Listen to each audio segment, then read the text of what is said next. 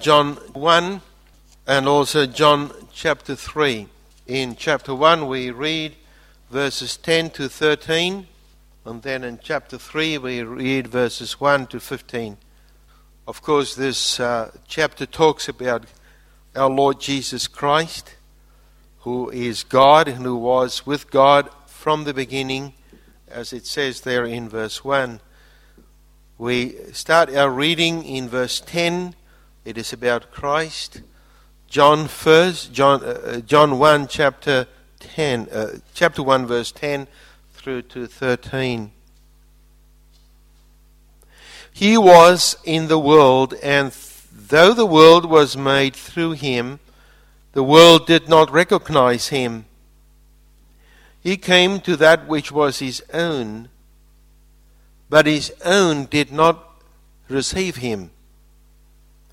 Yet to all who received him, to those who believed in his name, he gave the right to become children of God. Children born not of natural descent, nor of human decision or a husband's will, but born of God. Then we go to chapter 3, and we read from verse 1. Now there was a man of the Pharisees named Nicodemus, a member of the Jewish ruling council. He came to Jesus at night and said, "Rabbi, we know that you are a teacher who has come from God, for no one could perform the miraculous signs you are doing if God were not with him." In reply, Jesus declared, "I tell you the truth, no one can see the kingdom of God unless he is born again." "How can a man be born when he is old?" Nicodemus said. "Surely he cannot enter the second time into his mother's womb to be born." And Jesus answered, "I tell you the truth. No one can enter the kingdom of God unless he is born of water and the Spirit. He gives flesh gives birth to flesh, but the Spirit gives birth to spirit. You should not be surprised at my saying, you must be born again. The wind blows wherever it pleases. You hear its sound, but you cannot tell where it comes from or where it's going. So it is with everyone born of the Spirit." "How can this be?" Nicodemus said. "You are Israel's teacher," Jesus said, "and you do not understand these things? I tell you the truth, we speak of what we know, and we testify of what have we seen. But still you people do not accept our testimony. I've spoken to you of earthly things, and you do not believe. How then will you believe if I speak of heavenly things? No one has ever gone into heaven except the one who has come from heaven, the Son of Man. Just as Moses lifted up the snake in the desert, so the Son of Man must be lifted up, that everyone who believes in him may have eternal life." This is the reading from the Word of God. To his name be glory and praise. From this chapter in the Bible, John chapter 3, verses 1 to 15, I bring to you the Word of God, and the theme then, born of the Spirit, or the Holy Spirit and rebirth.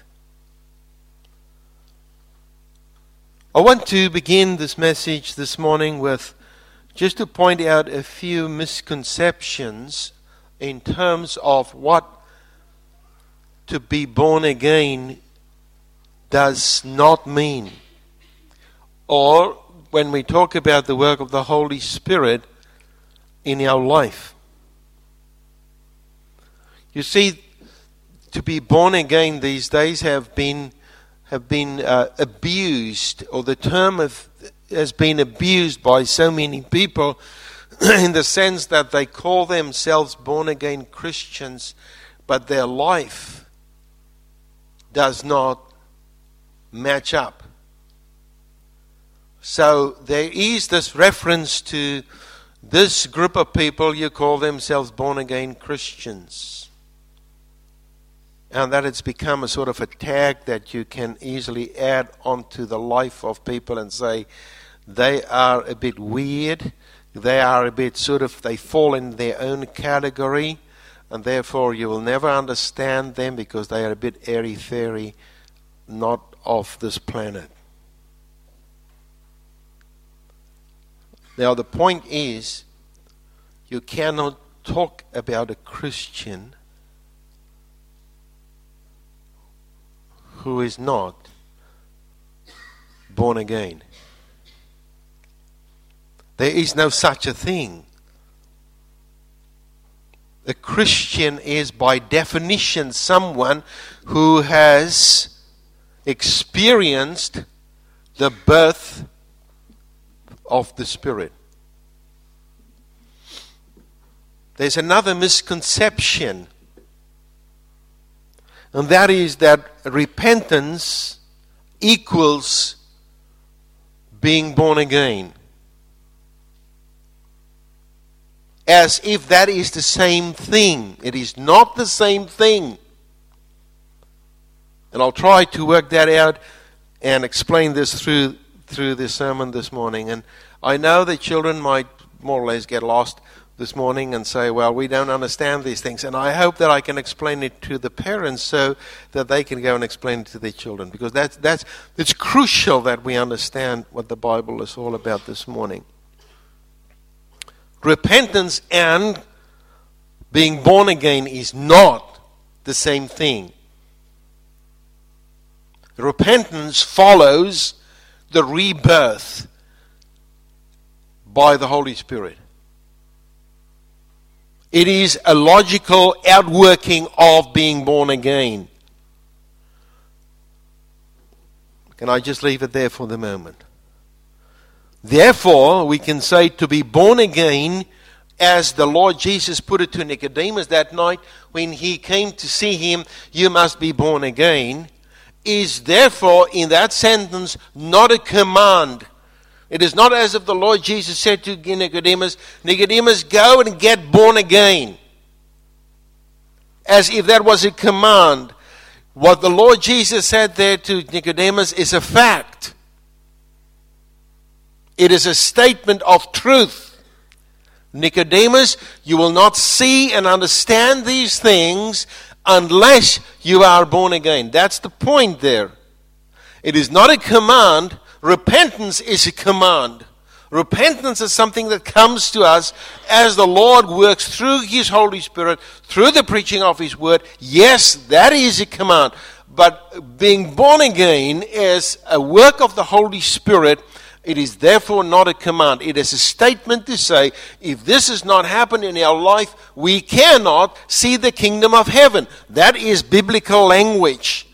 Which means that the expression there, you cannot see the kingdom of heaven, it might mean that you will not be able to go there to see it. But in the context, it would say is, your eyes would just be shut. You would not be able to see these things. That's what the Lord said to Nicodemus. He said, I talk to you about the earthly things, and yet you don't understand. How would it be if I talk to you about heavenly things? Therefore, the Bible says this, you must be born again, which means that if you want to go to heaven, the Holy Spirit must do the work of rebirth in your life so that your eyes can be opened, so that you can understand things of the world of God and the kingdom of God, and you can understand what the Bible is all about. Another misconception is this. Well, because there are these weird mob calling themselves born-again Christians who do not live up to the expectation of a new life. To some people, being born again means to have your name on the roll of your church, and therefore that's good enough, you'll go to heaven. Therefore, the assumption for many people is, these people have got it wrong.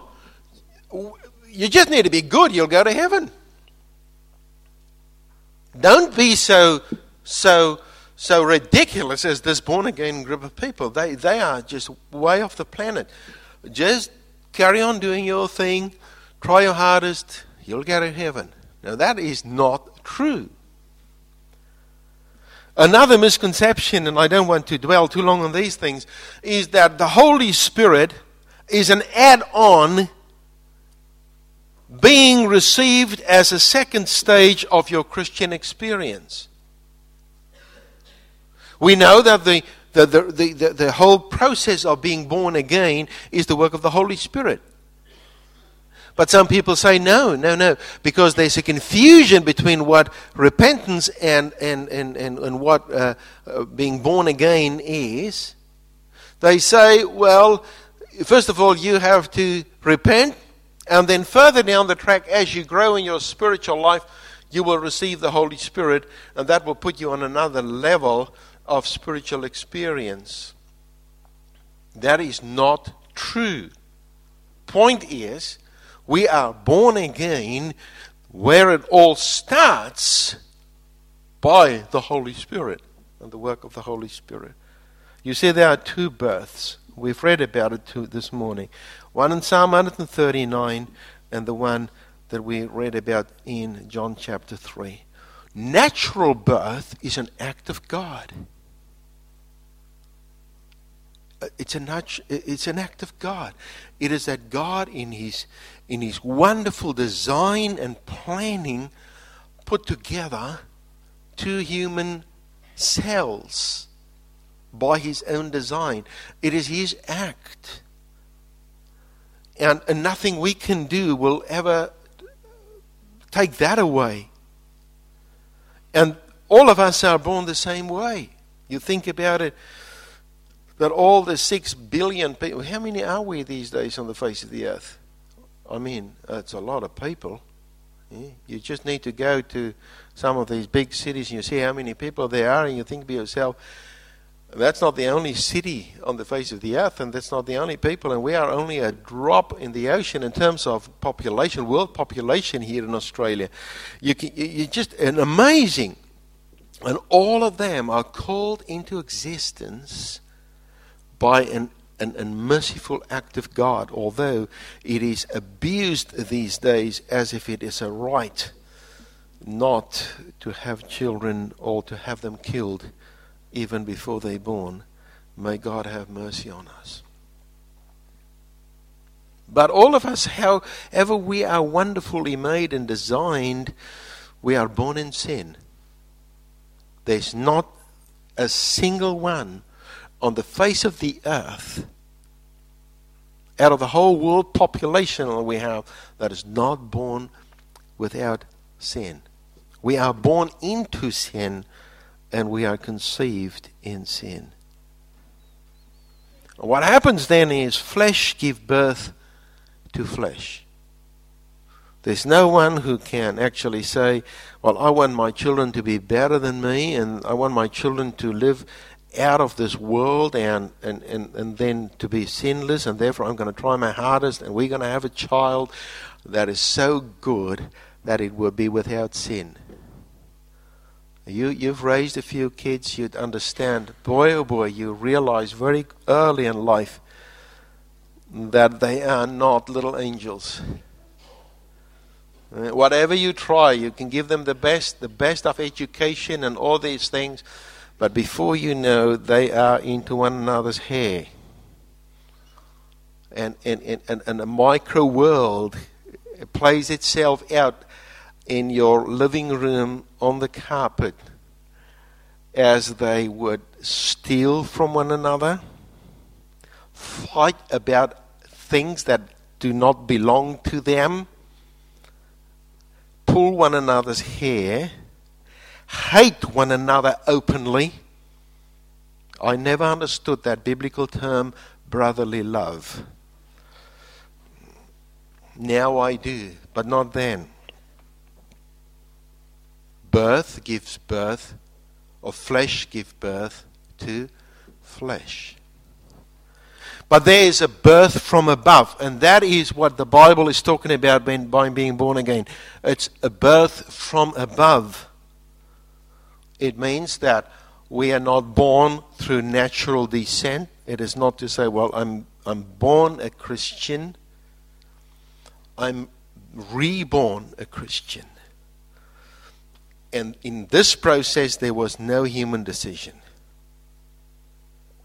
God says in His word, in that expression there, not in John chapter 1, not by the decision of man.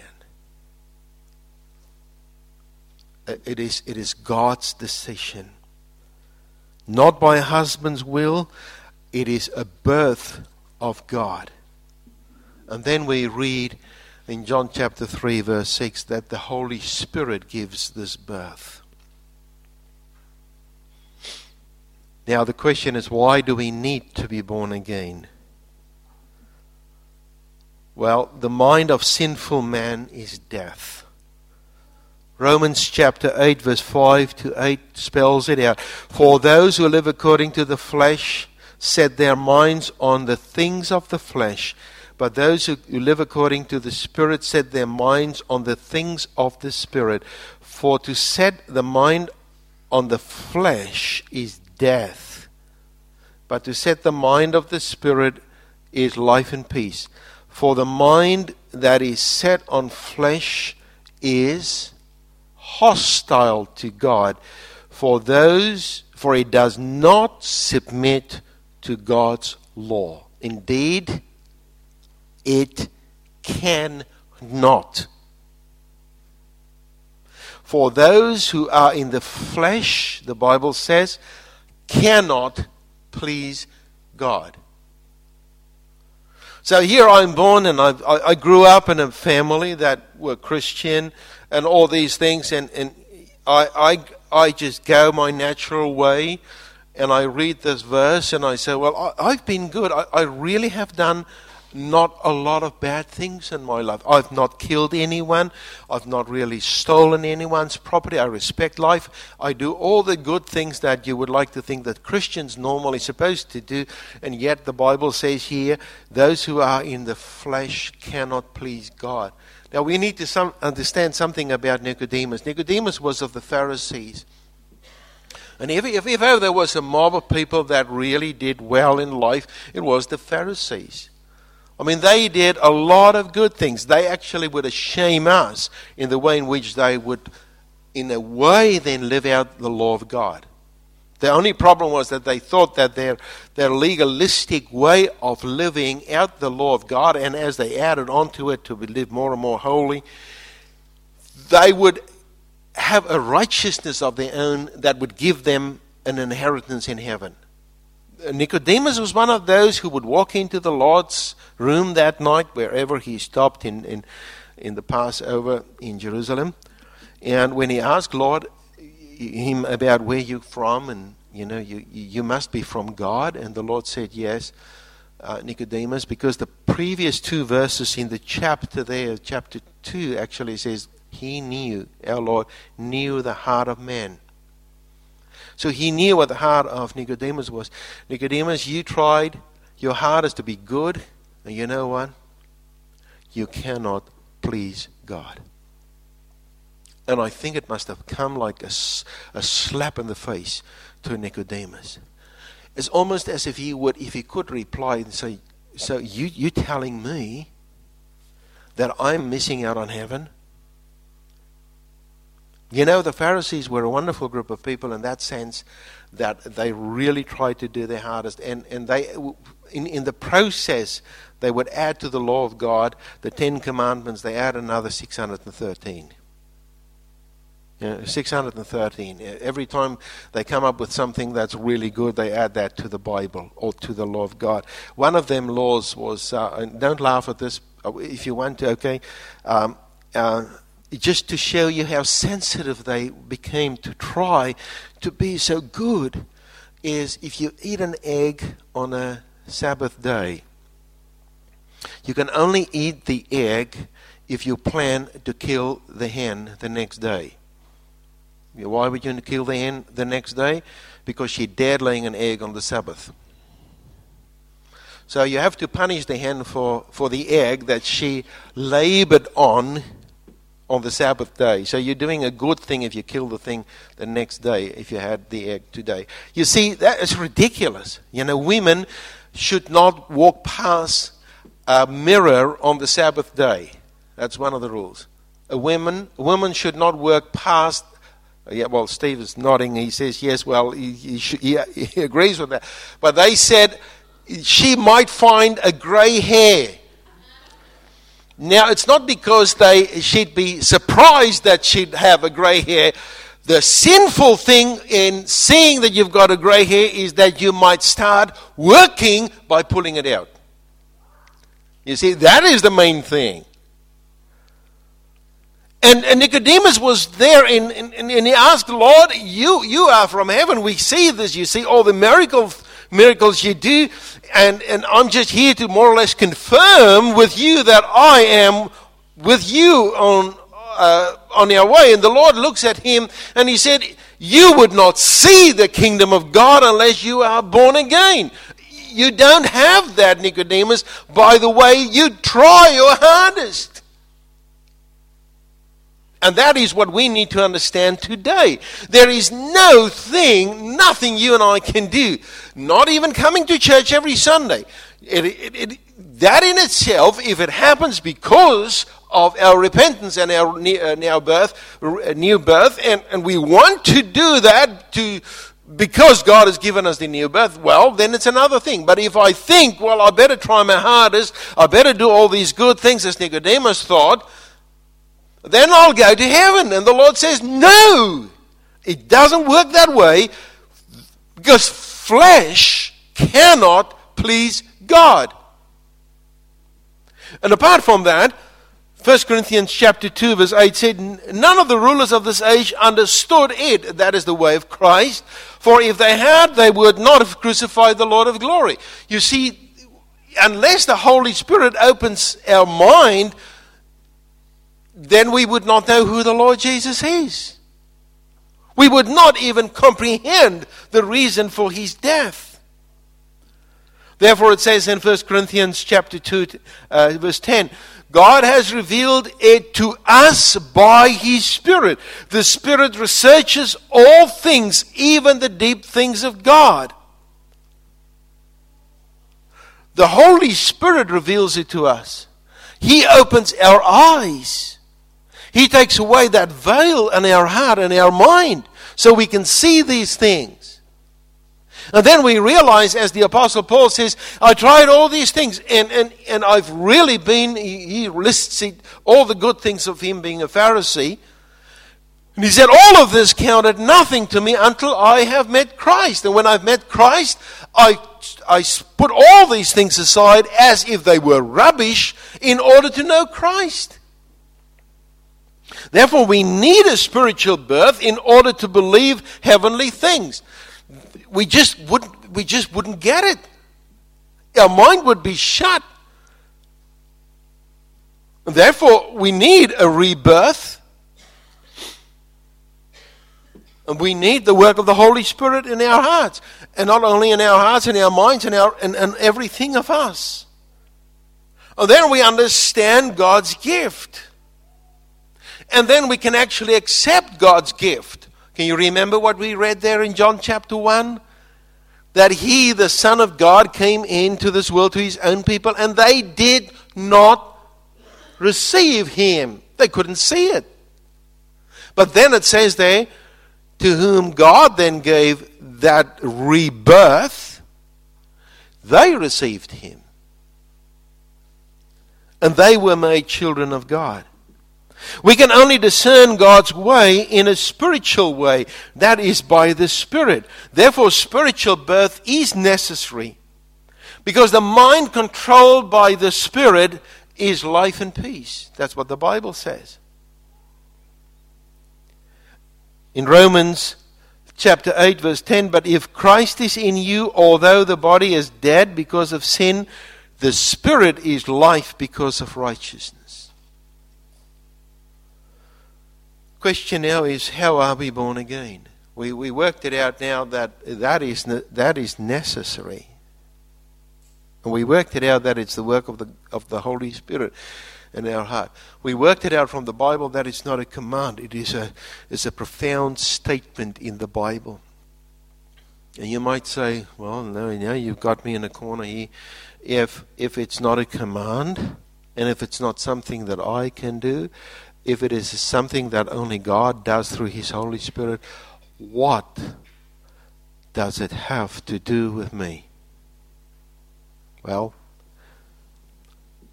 the Bible tells us it is the work of God's Spirit, and the Spirit works in and through the Scriptures. The Spirit reveals to us the work of Christ. That was His assignment. When the Lord Jesus said, the Comforter, the Spirit that will come after me, He will take of what belongs to me and He will give it to you. So the Spirit of God, by the reading of the Word and the preaching of the Word, what He does is He explains to us in our hearts the things that Christ did for us, so that we can understand that, so that we can apply it to our life, so that we can be able to understand these things. That is how it does, how it's done. We are washed by the Word and the Spirit. Titus chapter 3:5. You can go and read it there.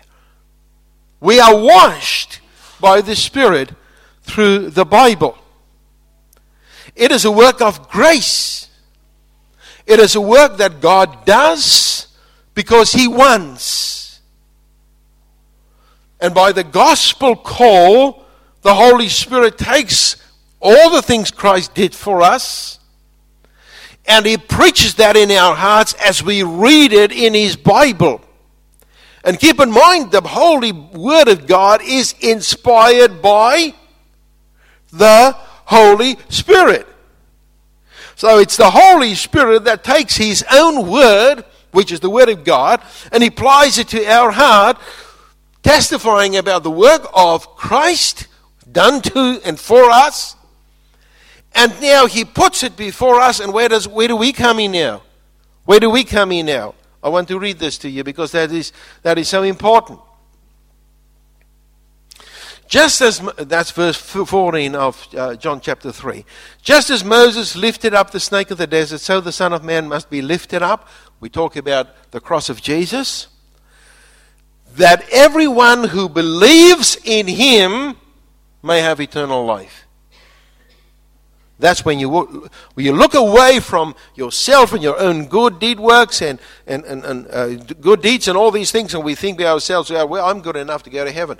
It is to say, well, like Nicodemus had, well, we don't see in that part in the Scriptures that Nicodemus came to the Lord that night. It was just too much, perhaps, for him at that stage. But it is to look away from ourselves and then look up to Jesus, who is the one raised up for life. And then now I believe in Him.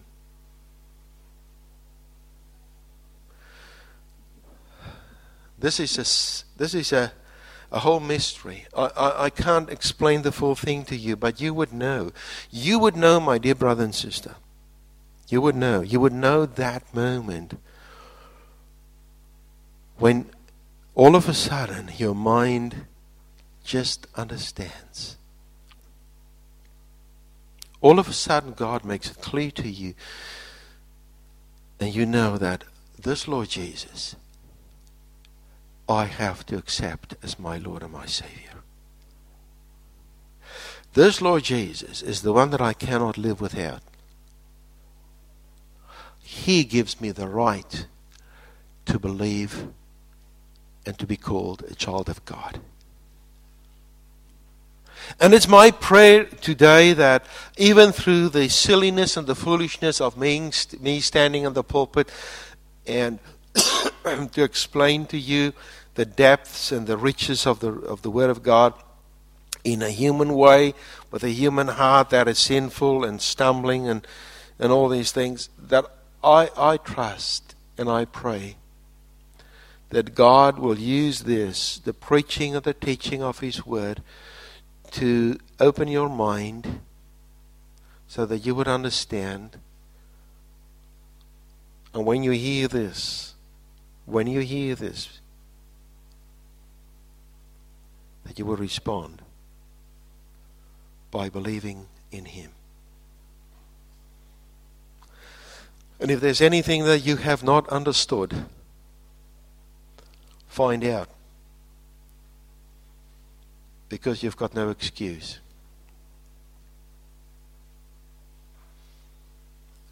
You can come and talk to me. You can come and go and talk to any one of the elders. You can go and find out more. Search, because the Lord says, seek and you will find. Let us pray. Our Father, we pray that you will help us to understand these things.